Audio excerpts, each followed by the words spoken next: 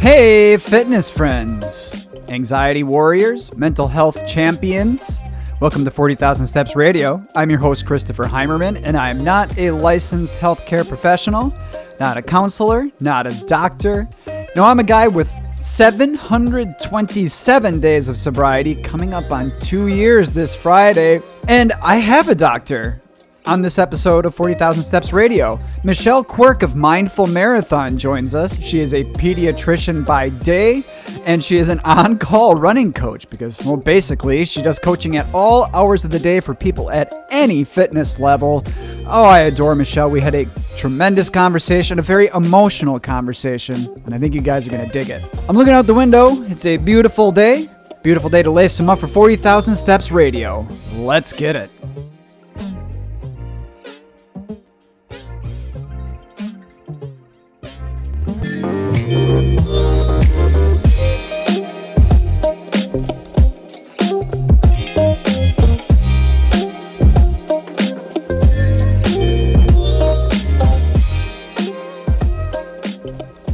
All right, 40,000 steppers. I hope you're sitting down because I've got some really troubling data for you. Female physicians are 2.27 times as likely to commit suicide than the average woman. For men, it's 1.41 times as likely, which is awful and it's heartbreaking, but 2.27 times as likely that a female physician will commit suicide than the average woman. It's insane. Suicide is the second most common cause of death in residence. So why is this happening? Well, imagine the sort of trauma that goes on with a physician day after day. My guest on this podcast is Michelle Quirk from Mindful Marathon, and she's a running coach, but first and foremost, she's a pediatrician by day. Now imagine being a pediatrician and having kids walk through your doors every day who are dealing with something and they're scared.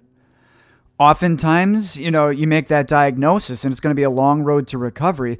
Imagine making that diagnosis and knowing that this child may have to deal with it for the rest of their life, or that awful scenario where this ailment, this disease, this illness, it's going to take this child's life.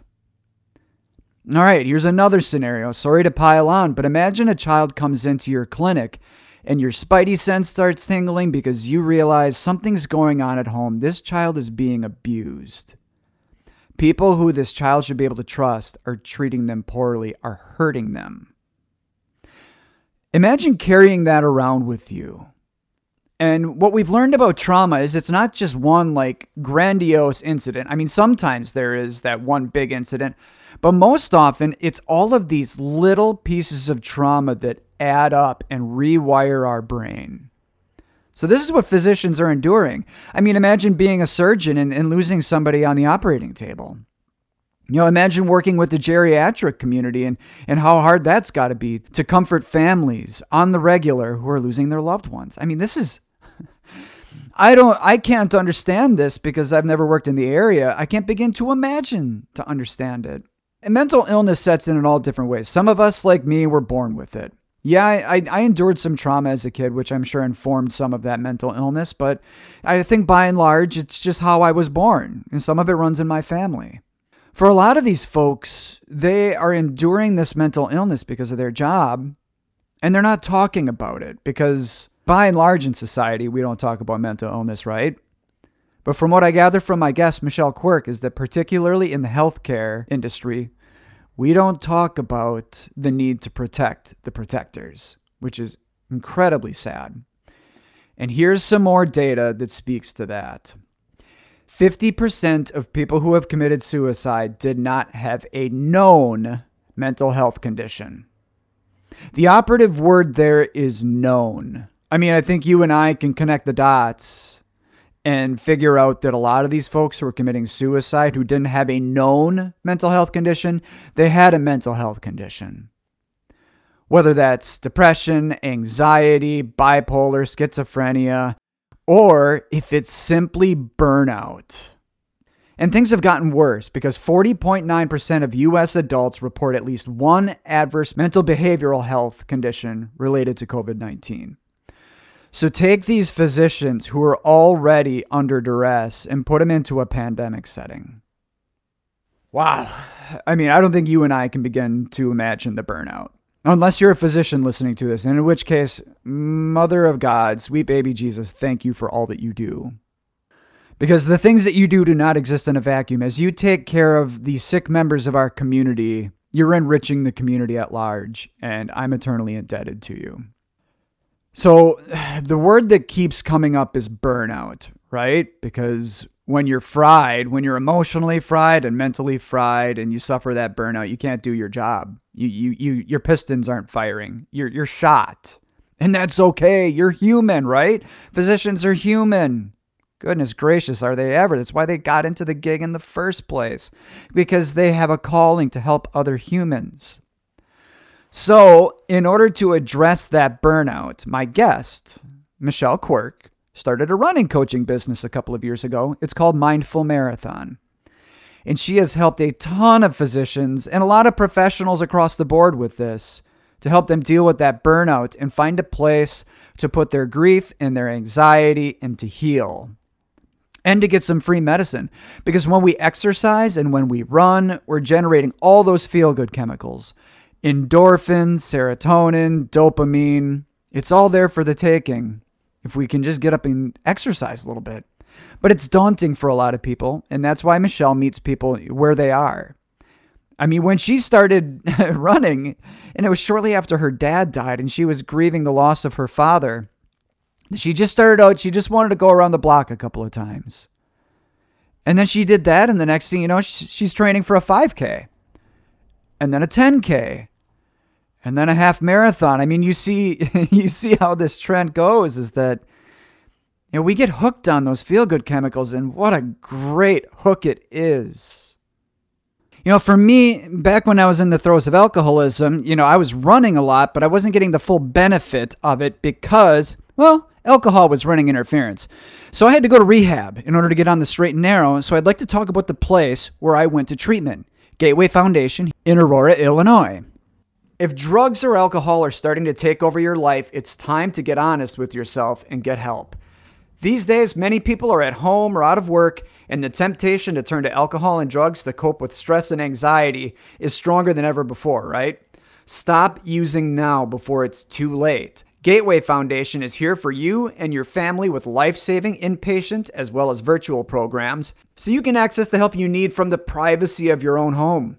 Don't wait to get help that you or a loved one needs.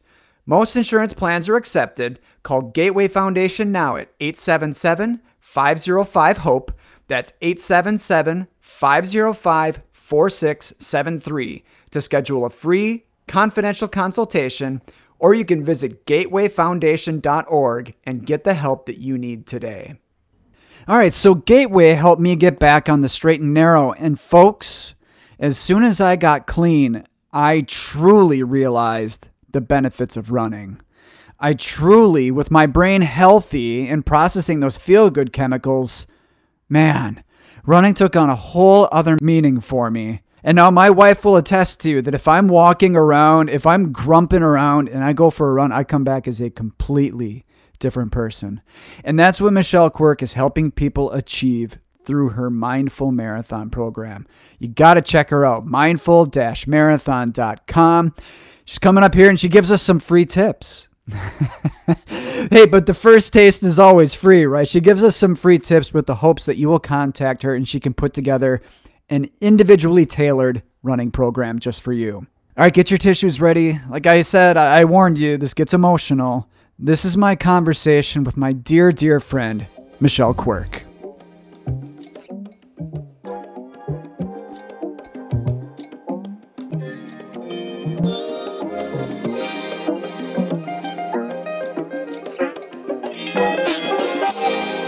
So you saw the geese. I saw the geese, yes.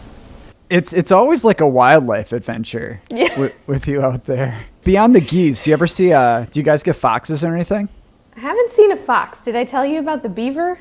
Oh, the big fat beaver, right? Yeah. Yeah, he's something. Or she, I don't know. Do you think it's the same beaver every time? Probably not. Probably not. But is the beaver always alone? Yeah. It very well could be the same beaver then, because guy. you'd think that if it was a different beaver, that you might see two of them one of these days. Yeah. I haven't seen two together. Yeah. There's a dam, like, up the trail a couple of miles, so I imagine they're swimming, back and forth and bringing their sticks and stuff. I don't know. But he's huge and a little scary. Do you name him? I mean, I affectionately named him Bruce because I love Bruce Springsteen. What? Okay. All right. And he's the boss, right? Yeah. Well, I mean, you said it, though. You should have given him a unisex name. Him, her. Oh, true. She, they, him, however, whatever pronouns Yeah. the beaver has. I don't know. Well, we were talking about it before, and I want to circle back to this. You see a lot of geese out there, right? Yes. And you see the geese babies? Mm-hmm. And the geese babies are delightful, but the geese parents... They've been tough lately. Did you say that other people, like, give the geese space? Yeah. But not you? No, I have. I mean, I've gotten a little too close, but I learned my lesson, running too close to the babies because they're so cute. So I run to the babies, but you got to stay away from the babies. I can't help it. They're so beautiful. I want to touch the fuzzy geese babies, the goslings. Yeah, but then they hiss at you. I mean, I've been afraid that I might have to, run away with a goose chasing me. Hey, that's not uncommon. I've seen it. It hasn't happened to me, but it's so weird that geese hiss. What is that? It's unexpected. I identify with the geese on account of the fact that I can be a little bit of like a curmudgeon, and I like to keep my distance, and I'm incredibly like protective of my kids, of course, especially during the pandemic. So it's kind of a confession of mine, is on a strange level, I actually identify with them, which is weird. But all right. So how far did you go? 5 miles. Are you training for anything? I'm training for a 10K, even though there's not an actual race on my calendar. It's just in my head. Okay. But yeah, I've been looking. There may be an in-person race in New Jersey that would fall around the time that we were going to run it. So I'm in like a middle of a 10K training cycle, but just to race for myself. I mean, once you do the 5, you've got it. Oh yeah. What was the timing going to be? June 10th, around then. Okay. Something like that weekend, yeah. So if nothing crops up, will you like time yourself and Yeah, just along the trail here. Hopefully without the geese. Well, but hopefully if they're there, they'll be holding signs and honking at you. That would be great. You think we can get a goose to like ring a cowbell, to shake a cowbell? That'd be nice. June 10th is my wife's and I, that's our 10th wedding anniversary, actually. Oh, well, happy anniversary. Thank you.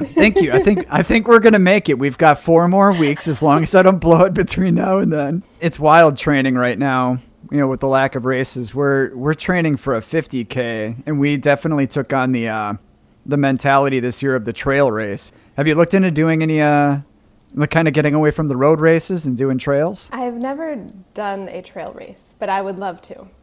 I hadn't either until not last August, the August before. It's all these years look the same to me now. Yeah.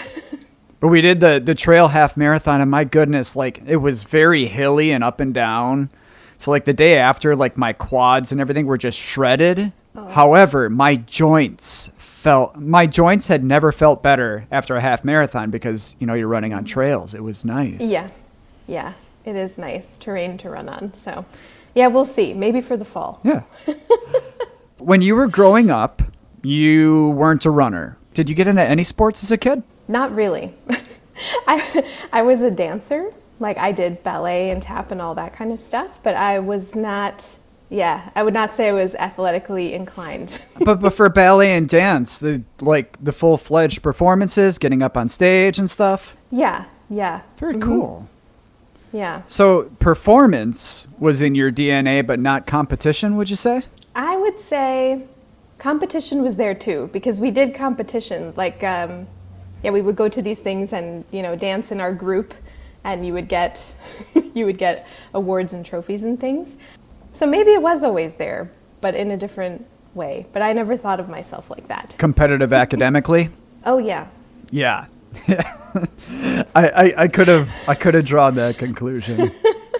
Emmy, what was your family like growing up? Do you have siblings? Yeah, I have one older sister. Okay. She's 8 years older than I am, so there's a bit of an age difference there. And I was always kind of the annoying little sister, like wanting to follow her around and do all of the cool stuff she was doing and harass her and her friends. And so I think that means you were doing it right. Was she competitive or into sports or anything? And your parents, were they into sports or anything? Well, my dad was a wrestler, and he was a wrestling coach actually before I came along. So my sister knew him as kind of the wrestling coach and had been to a bunch of matches and things. So he was into sports. And my sister was a cheerleader, and she also danced. But yeah, neither of us were into like a competitive sports in that way. So your dad was a wrestling coach. Did he ever do sort of the nudging to, hey, I know you're not into sports, but maybe you should try this, that sort of thing? Not really, actually. I think my parents were very kind of like, see what you like and we'll support you with those things. And I do remember, I'm short. You can't see this on the video, but I'm like a short person. My whole family, we're very short, petite people. Yeah. My mom's like 5 feet tall. My dad was 5'7", like tops. And at some point when I was in elementary school, I remember saying to my dad, like, we used to go and shoot hoops and like just play, baseball in the backyard. We were active, Mm-hmm. And I remember saying, like, I think I might want to play basketball. And he was like, honey, that might, oh, no. Like, that might not be where you want to take your strengths. Hey, but the world needs point guards. Come on. I know. But yeah, so I never really went for the basketball dream. My children come from very diminutive stock as well. Like I'm 5'9" tops, and my wife is 5'4", I want to say. Mm-hmm. So yeah, our girls are very petite, and we had twins, and like they started out small, and they're just not particularly big still. They're the smallest kids in their class. Now, how old are your kids now? I don't have any. Why was I under the impression you had kids? Well, I have many children who I take care of. Of course. That's cool though, because as a pediatrician, like that scratches like the itch, and then it's kind of like you're the really cool aunt that you get to hang out with all these kids, and then you hand them back to their parents. Yes. That's great. Was this a long time coming with wanting to be a pediatrician? How did you end up in that field? Well, no, I don't think so. So as a kid, my parents could tell you I was always like taking care of my stuffed animals. Like I had a little doctor kit and I would always check them out. So maybe they saw it coming, but I didn't. And I think for a while I didn't know what exactly I wanted to do. When I was in high school, I really liked science. So I was thinking more like going into research or biology, something in the lab, something like that. I really liked doing that kind of stuff. And nobody in my family is in medicine or in like a healthcare profession, so I didn't really have a lot of, I guess, mentorship that way to know anything about it. So I remember I shadowed a physical therapist when I was in high school. I thought maybe that might be something I was interested in, and she really helped me to figure out, what kind of think it through, like, do you want to do this? Do you want to go into medicine maybe? Do you want to do something else in science? So when I got to college, I just, I was an undeclared major, but I started taking all of the science classes like in preparation for going somewhere in the research or pre-med route. And I stayed undeclared until I absolutely had to declare a major, and I actually declared a philosophy major. So I was taking like all of the other liberal artsy type stuff, and I loved everything, English and philosophy and writing and all of that. And I was taking these science classes. So I was always a little bit different in that way, that I didn't start out totally knowing for sure where I was going to end up. Philosophy. I know so many people who, like, for a moment in time were philosophy majors. Or English majors or business majors. Everyone sort of dips their toe into one of those areas, I think. Yeah. I mean, why philosophy? Have you always kind of been like a deep thinker, or? I took I think by luck, my advisor the first year was the head of the philosophy department.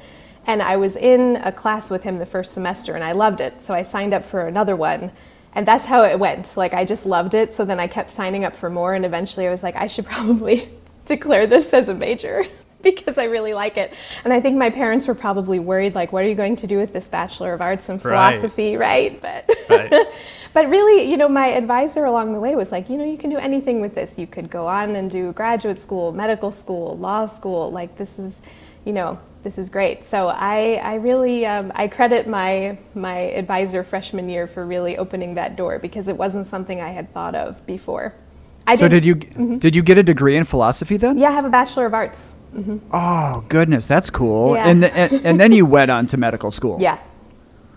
So how about, the pediatric role, the pediatrician role specifically, how did you land there? Yeah, so in medical school, you rotate through all the different sort of fields of medicine, and I knew pretty early on that I was not at home in the operating room, and surgery was not going to be it for me. Mm-hmm. So again, I think my family probably could have told you I would have ended up in pediatrics. Like, I really have always gotten along well with kids, and I didn't know that until I got to the rotation, but I loved that, they would come into the hospital and we could really make a lot of changes quickly. Like, they would come in so sick and then turn around and be running out the door with a popsicle a few hours later. Mm-hmm. So like most of the time, they could get sick really fast, but they get better generally pretty quickly too. And a lot of the problems they have were not self-inflicted, let's say. Whereas it was very difficult to talk to adults, and kind of, you felt like you were saying the same thing over and over, but change can be so difficult for us adults. But kids aren't like that. They're very resilient and able to change quickly. So anyway, I found myself at home with the kids, and so I went after that. Well, you had that caretaker role that comes so naturally to you. And I think that's probably what makes you a terrific running coach. And we'll get into that in just a moment. But when you say that, kids would come in and what they were dealing with wasn't self-inflicted, are you talking about because it was illness, or are we talking about something else there? Yeah. I mean, a lot of the illnesses of adults, a lot of health problems, I feel like we do to ourselves. Another thing we're going to talk about is why you got into coaching, and that's because of one of the things we don't want to talk about is the burnout and the level of like mental health stress and the issues that it causes, especially when, as a pediatrician, how often do you see a kiddo come in and like your spidey sense might start tingling because you think you might see something there, or you just bold-facedly see that it's a situation of abuse? How do you deal with that? Yeah, I think over time, that tingly sense that you talk about, that gets honed in a little bit more. In training, I think we are taught how to identify who is a really sick kid who we need to keep our eye on and who we're worried about from an illness standpoint, and who is maybe sick but is, generally going to be fine. And that's such a huge part of training. And then all of that other stuff and the social type things happen over time. I don't think I was as adept as a resident at having that sense that something was off, but one thing that's helpful, especially with teenagers and young adults, like getting parents out of the room, that's a helpful thing, like to develop a rapport with a kiddo over years and trust, so that they feel comfortable to tell you things. So that's something that is a privilege of the primary care doctor, and maybe not someone who works in an acute setting like an emergency department, to have that rapport with a patient. But yeah, unfortunately it happens, more times than I would like to admit. Probably you weren't prepared for that by somebody else. How much do you think that speaks to like when you were going through med school, that it was a different time? And like, we don't want to talk about abuse and trauma and mental illness now, but back then it was even more kept under wraps. Yeah, that's very true. I think it's different, and I can see that in the trainees coming through now. Like, I precept medical students and residents, and so I was a medical student, it was over 10 years ago. But I'm happy to see that things have changed, and that this is, and even in the questions that we ask our patients and in the questionnaires that we give when families check in, and the kids who are able, they have an iPad and they answer a lot of these questions for us. So it's just become a part of our practice now where we ask, whereas before I don't think we were asking the questions. Yeah. So we weren't getting the answers.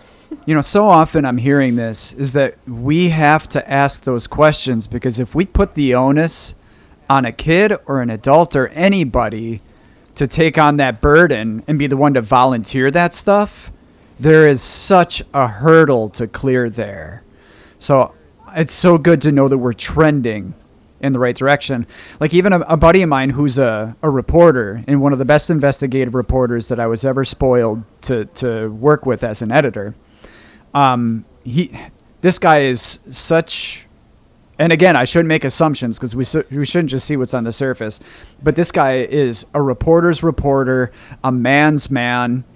And so it really kind of caught me off guard when recently, especially with the pandemic and working from home, and like his living room became his office, and how he said, these EAPs, they're in place so somebody can reach out. And he was like, but really these newspaper organizations should be having counselors reaching out to their reporters for check-ins. And hopefully we're getting closer to that place where, any company worth their salt are being proactive rather than reactive. But in most things, like in medicine, it takes a long time to make changes. I always hear the analogy, it's like trying to turn around a battleship in a bathtub. It's a slow process. Yes. Okay, so obviously, this all feeds into the burnout conversation. Those interactions with patients, like doctors are humans just like everybody else. All of this stuff has like tiny little bits of trauma inflicted on you as physicians. That's what led you into taking on Mindful Marathon, correct? Yeah. Tell me about that process, and sort of maybe where the tipping point where you said, look, I have the ability and the passion to take on this project. Yeah, I think that's really why I started running in the first place.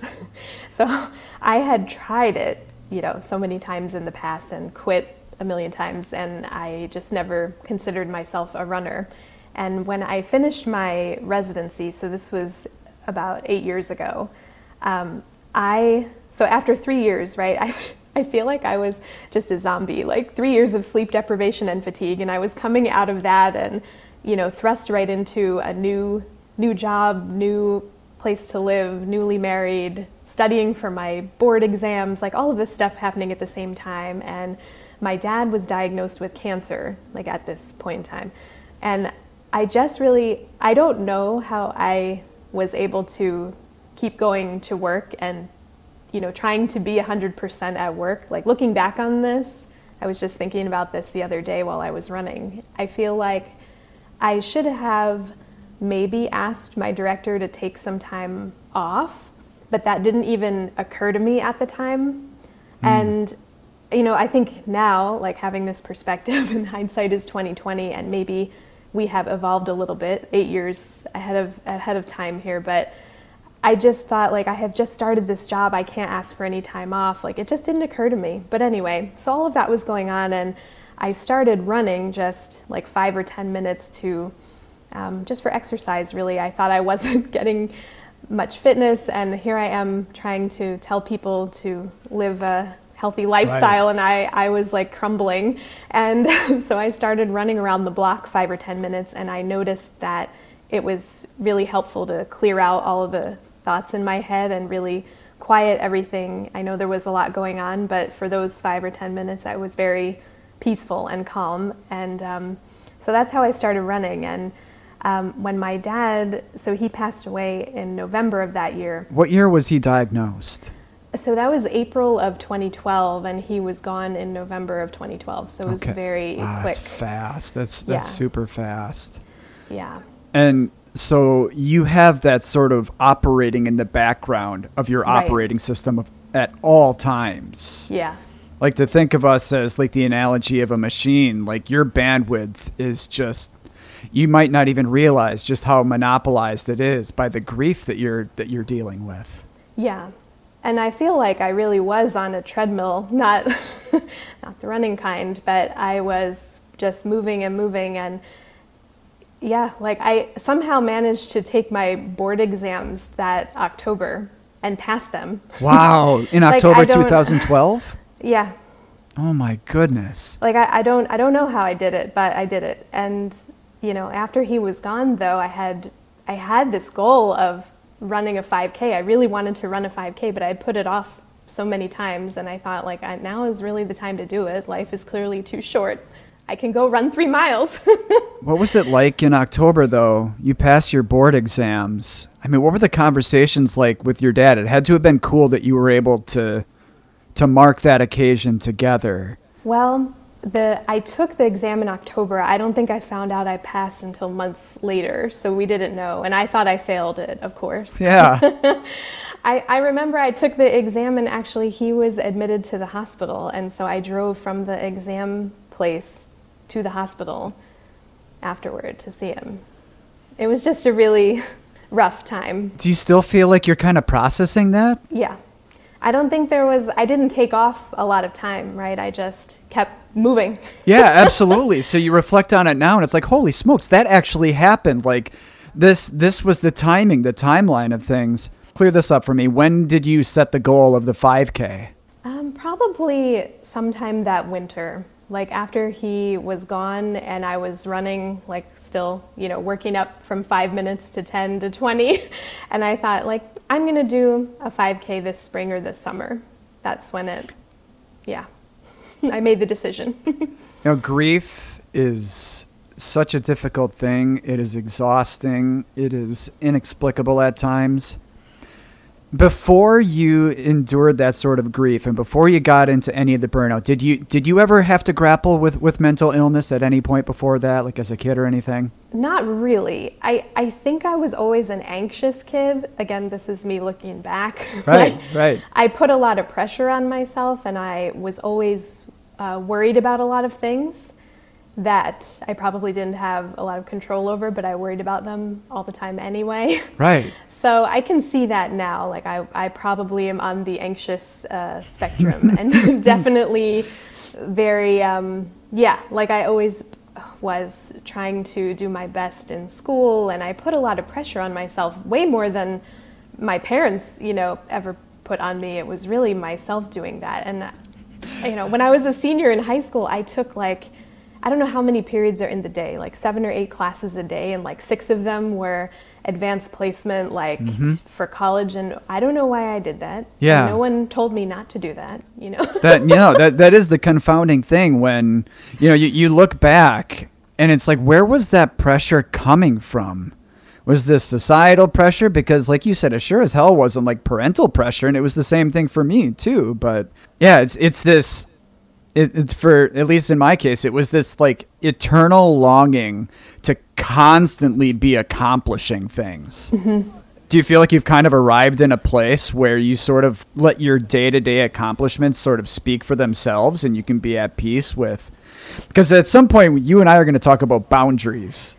Yes. Yes. And being at peace with just what you did that day. I say I'm a recovering perfectionist. I mean, this is always a work in progress, but it's hard to let a lot of things go, and it's hard to set boundaries. But I'm certainly a calmer, more flexible and peaceful person now than I was then.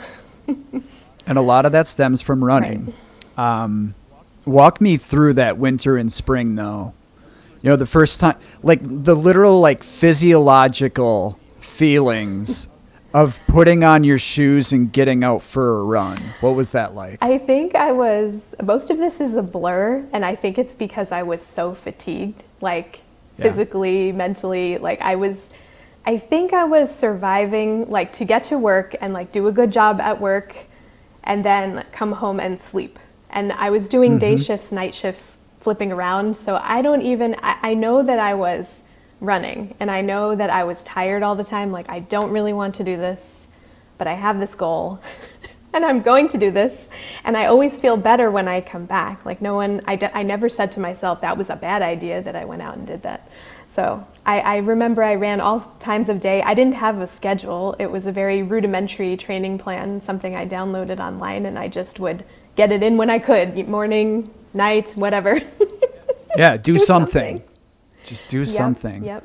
At what point in the process did you sort of start to realize that this was helping you process, you know, the grief with your dad passing away? I think probably not until years later. Like, I think that I knew that it was helping. And I knew when I started to run longer, I would feel closer to him. I would think about him. But I didn't do, a half marathon until like 4 years later. So I think really a lot of that happened later on. And that, I was thinking about this too, that half marathon. We loved, our family took family trips to Disney World. It was like our thing, and I love Disney. And my dad's favorite character was Donald. And the theme of the half marathon that year that I did with my mom and my mother-in-law, Donald is like the mascot for the half marathon. And I just thought, like, I wish he was here. This was in 2013? That was 2016. Or 2016. Okay, so fast forward oh my goodness. So how much was he out there with you? A lot. I'm getting emotional just thinking about it. And I'm going to babble here for just a second, so please take your time, let it out, and compose yourself. And I'll just keep rambling for just a second. Well, for me, and as we've discussed, running, exercise is the very best medicine. Because where I was going to go with this before is I was going to be like, okay, so now we've come to realize that you are an anxious person. Have you ever gone and seen somebody and have you ever talked to somebody about it? But my assumption is that you have found your proper medication, and that is going for a run. And that's the medication that you take for anxiety, right? I think so. Yeah. And the longer I run, even when I ran my first marathon, I pinned a picture of my dad and I to the back of my bib. And so. All right. Well, what was your dad like? The nicest man. Just the guy who gave you the shirt off his back? Yeah. And I could see that because I'm talking to you right now. And just having gotten to know you, I can connect the dots and be like, yeah, he must have been a terrific dude, because if I were a kid and I had to go to the scary doctor's office, I would want to see you. In that way, you're kind of paying his legacy forward. I think so. My mom says, he was the original Coach Quirk, but I am carrying it forward. Super awesome. All right. So Mindful Marathon. Yeah. How long ago did you start it up? I started it 2 years ago. Did you make the conscious decision that this was going to be for medical professionals or professionals across the board? Yeah, I think when I started, I was really just trying to help people who were like me, who didn't think that they could run and never would have considered, a half marathon or a marathon or anything like that, and wouldn't consider themselves a runner. So I started it to help them, and really I focus on busy professionals because, that's me, that's my colleagues. And I thought at the beginning, that I didn't have the answer to burnout or to any of this stuff, but I know that for me it started with tying on my running sneakers. And I thought if I can share that with other people, especially in my colleagues in the medical profession, then this would be amazing. And so that's how it started. And I've helped all different types of professionals. I have probably half my clients are physicians and the other half are not, but everybody brings something different to it. Well, and I saw that, like I looked at your testimonials and it's 6 doctors and then Tara Kay. It's like, oh, by the way, there's an average Joe like me involved. Did you kind of see that develop over time? That like people of every walk of life wanted something of what you're offering? Yeah, and I think, I've helped, scientists, researchers, lawyers, yeah. So I didn't want to narrow it down to just my physician colleagues, although I'm happy to help them as well. Well, and I'm excited that, as people are listening to this, that, this show is about mental illness. This show is about addiction. But that's a really, unfortunately, it's a really big bucket. But in terms of like literal subject matter, it feels a little bit limited. Yeah. But also, you and I are distance runners. So I hope that people can kind of grab onto some very basic pointers that you can offer. What are some of the things that you hear from folks, maybe some obstacles that they put in their own way, and how do you handle those? What's the best advice you can give? Yeah, I think most of our obstacles are created by ourselves. They're created by our brain, they're in our head, but we have lots of reasons that we don't do the thing we set out to do. So a lot of people say, it's too hard. I can't do it. They say they have no time to fit it in their schedule, or that they're not motivated. Like, oh, Michelle, you're so motivated. How do you stay motivated? So I think the first step is just to realize that if you're starting from a place where you haven't run in a while, or you haven't really tried running, or you used to do it but you haven't in a while, just give yourself the time to get back into it and realize that it's not going to be an overnight thing. And it's okay to start with 5 minutes. Like, I tell people that I started at 5 minutes and they're like, oh no, but now you run marathons. But yes, but that took years. At the beginning, I ran for 5 minutes around the block and called it a day, and I was happy with that. Well, and that's just it. It's incremental growth. Yes. And this is a universal theme that if you want to improve your relationship with God, you don't sit down and read the Bible cover to cover.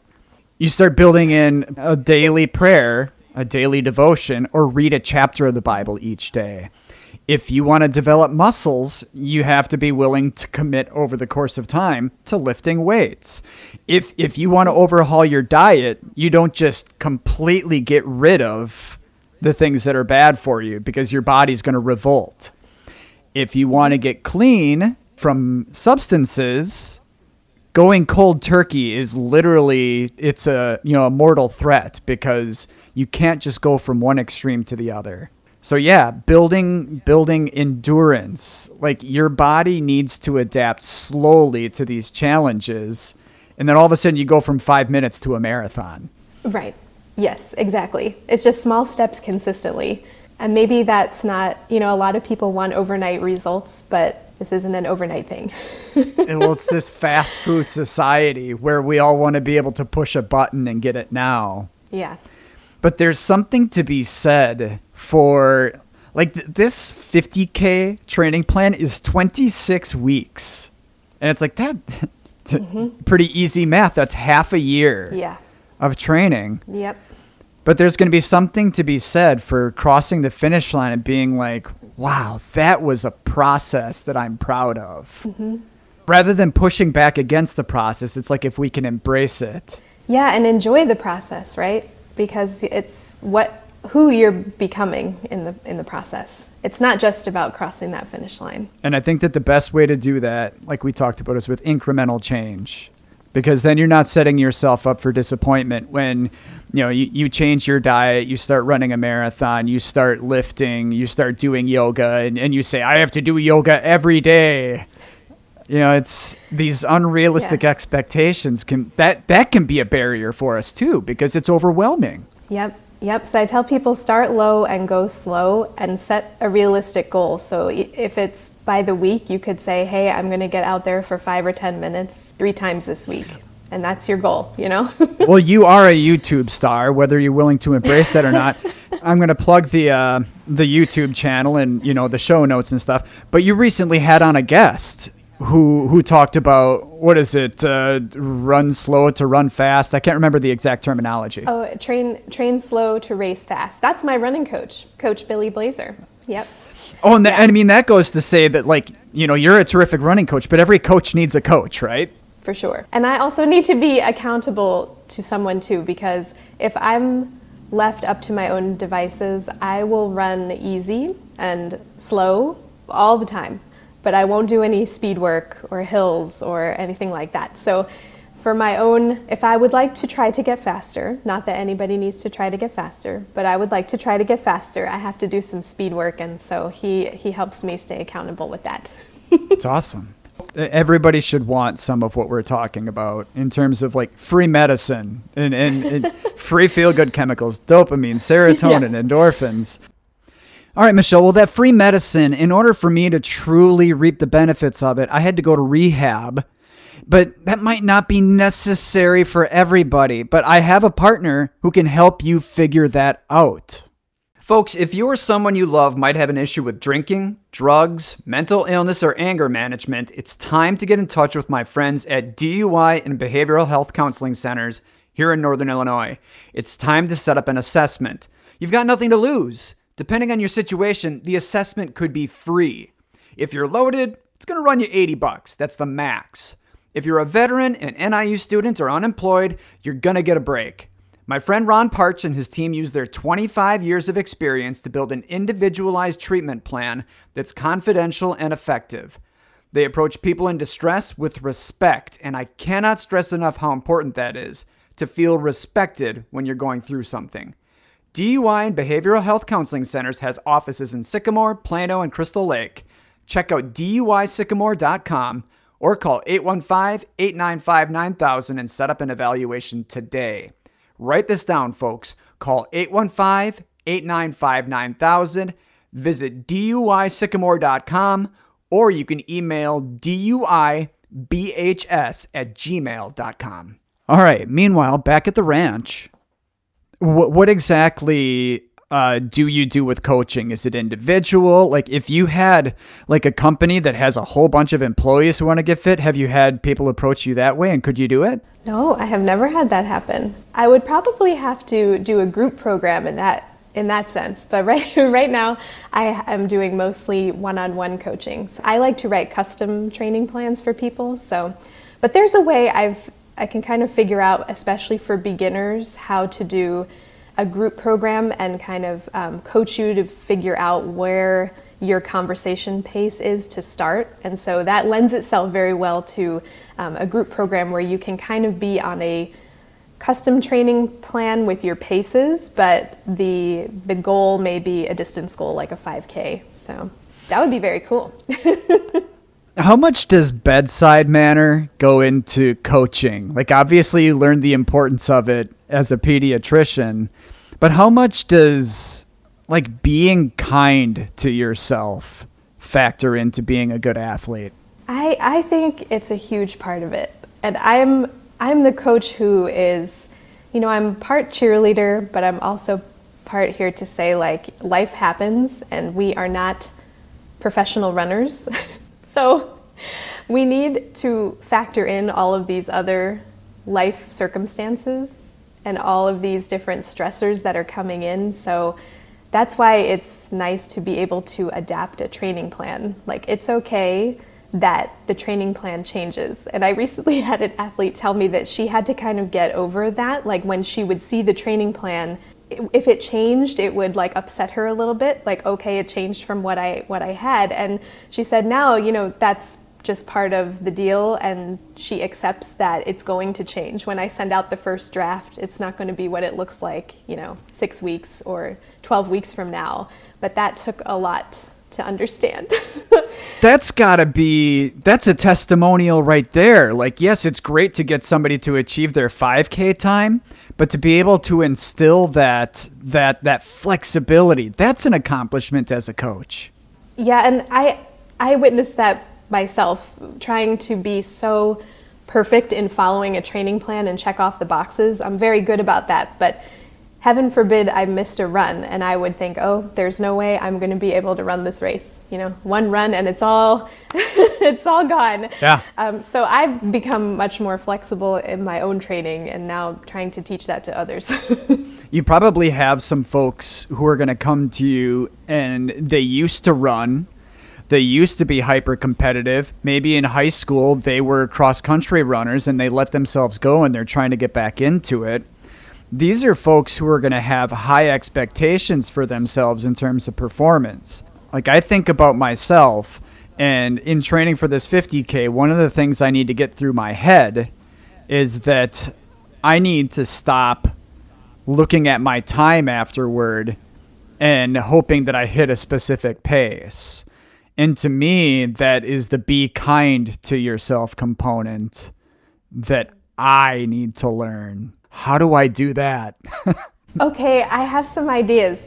What if you didn't take electronics with you? I did that once and it was glorious. Or put a sticker over it. That's a little technique I learned from another runner. I put a sticker over my watch, so I'm not tempted to look.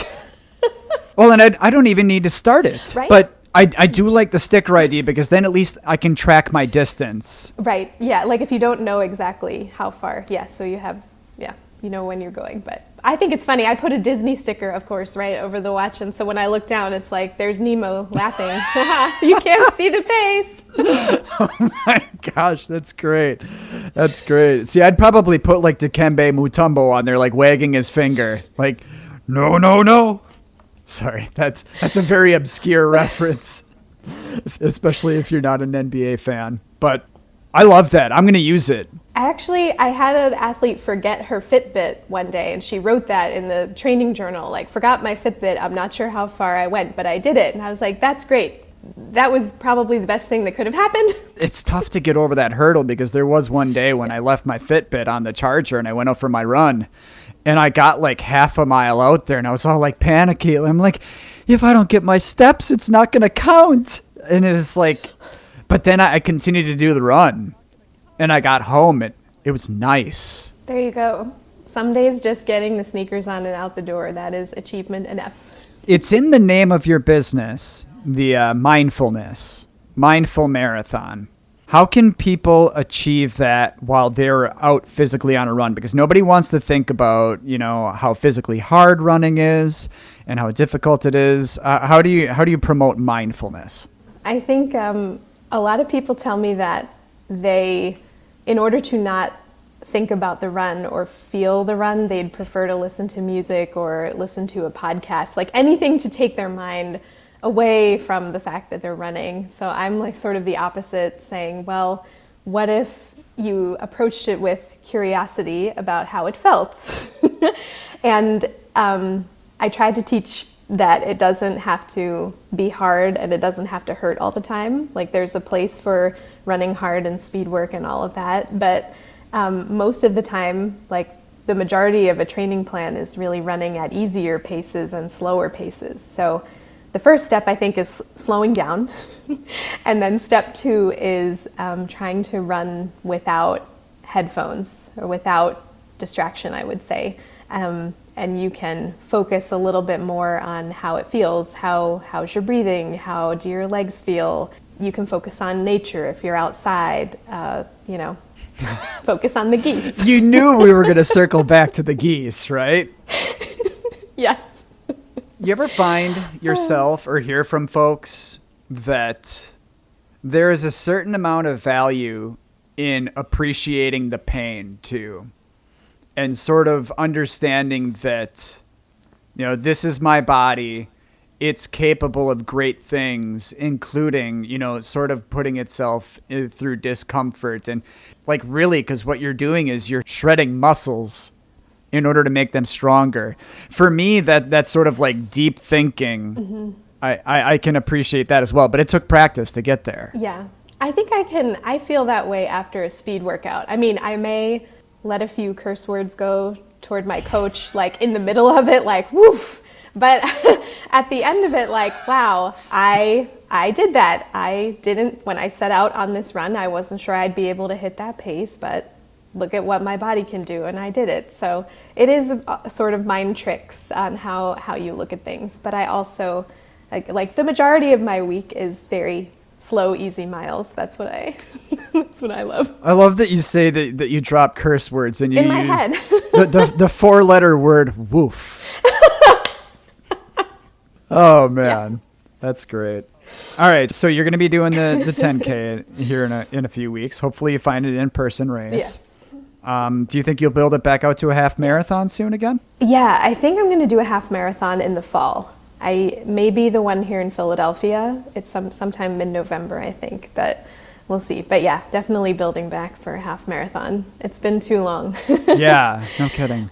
Well, that's awesome. And I'm excited to watch your training and see how things come along. And I'm just grateful for the compassionate approach that you take to coaching and that you take to running, because it's the situation where we attract more flies with honey, right? If we present running in athletics as constantly being competitive and challenging, I think for the vast majority of people that doesn't seem appealing. Whereas if we promote the value of it and the enjoyment of it, that's where it's at, right? Yeah, I think that's true. Trying to take a unique look at it, It's all about reframing the perspective on it. Well, terrific. I can't thank you enough for joining me. Oh, thanks for having me. This was great. I can't thank you enough for bearing your soul a bit and being emotional, because to me that's how we connect as human beings, and that's where we see the value of competition and of exercise and really the ability to heal. And I'm so grateful that you found that in running. Yeah, me too. And I'm grateful that it brings me closer to my dad too. Keep doing what you do. Yeah. And we'll catch up soon, all right? You too.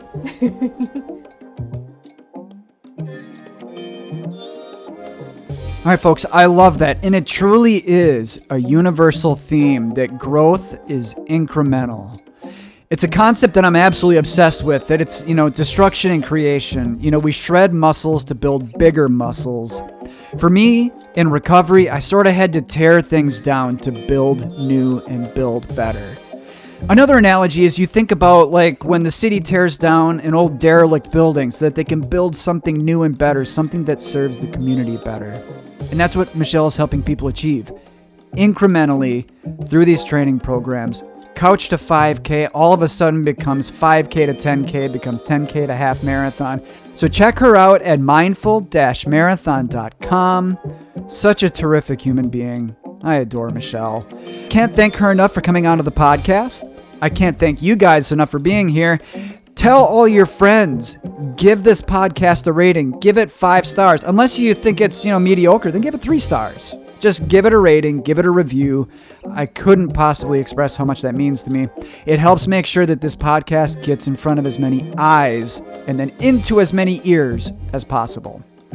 You can check me out Monday through Friday, each morning at 8 a.m. Central Standard Time on IGTV. My Instagram handle is at 40,000__steps. So catch up with me there and catch up with me next week. I am so incredibly fired up to have on Ryan Maines. We are going to talk to him after he completes his 115K to support firefighters who are battling PTSD. Folks, as always, if it feels like things are falling apart outside of this space that we have here, just remember, in here, we are always coming together. Love you, folks. We'll see you soon.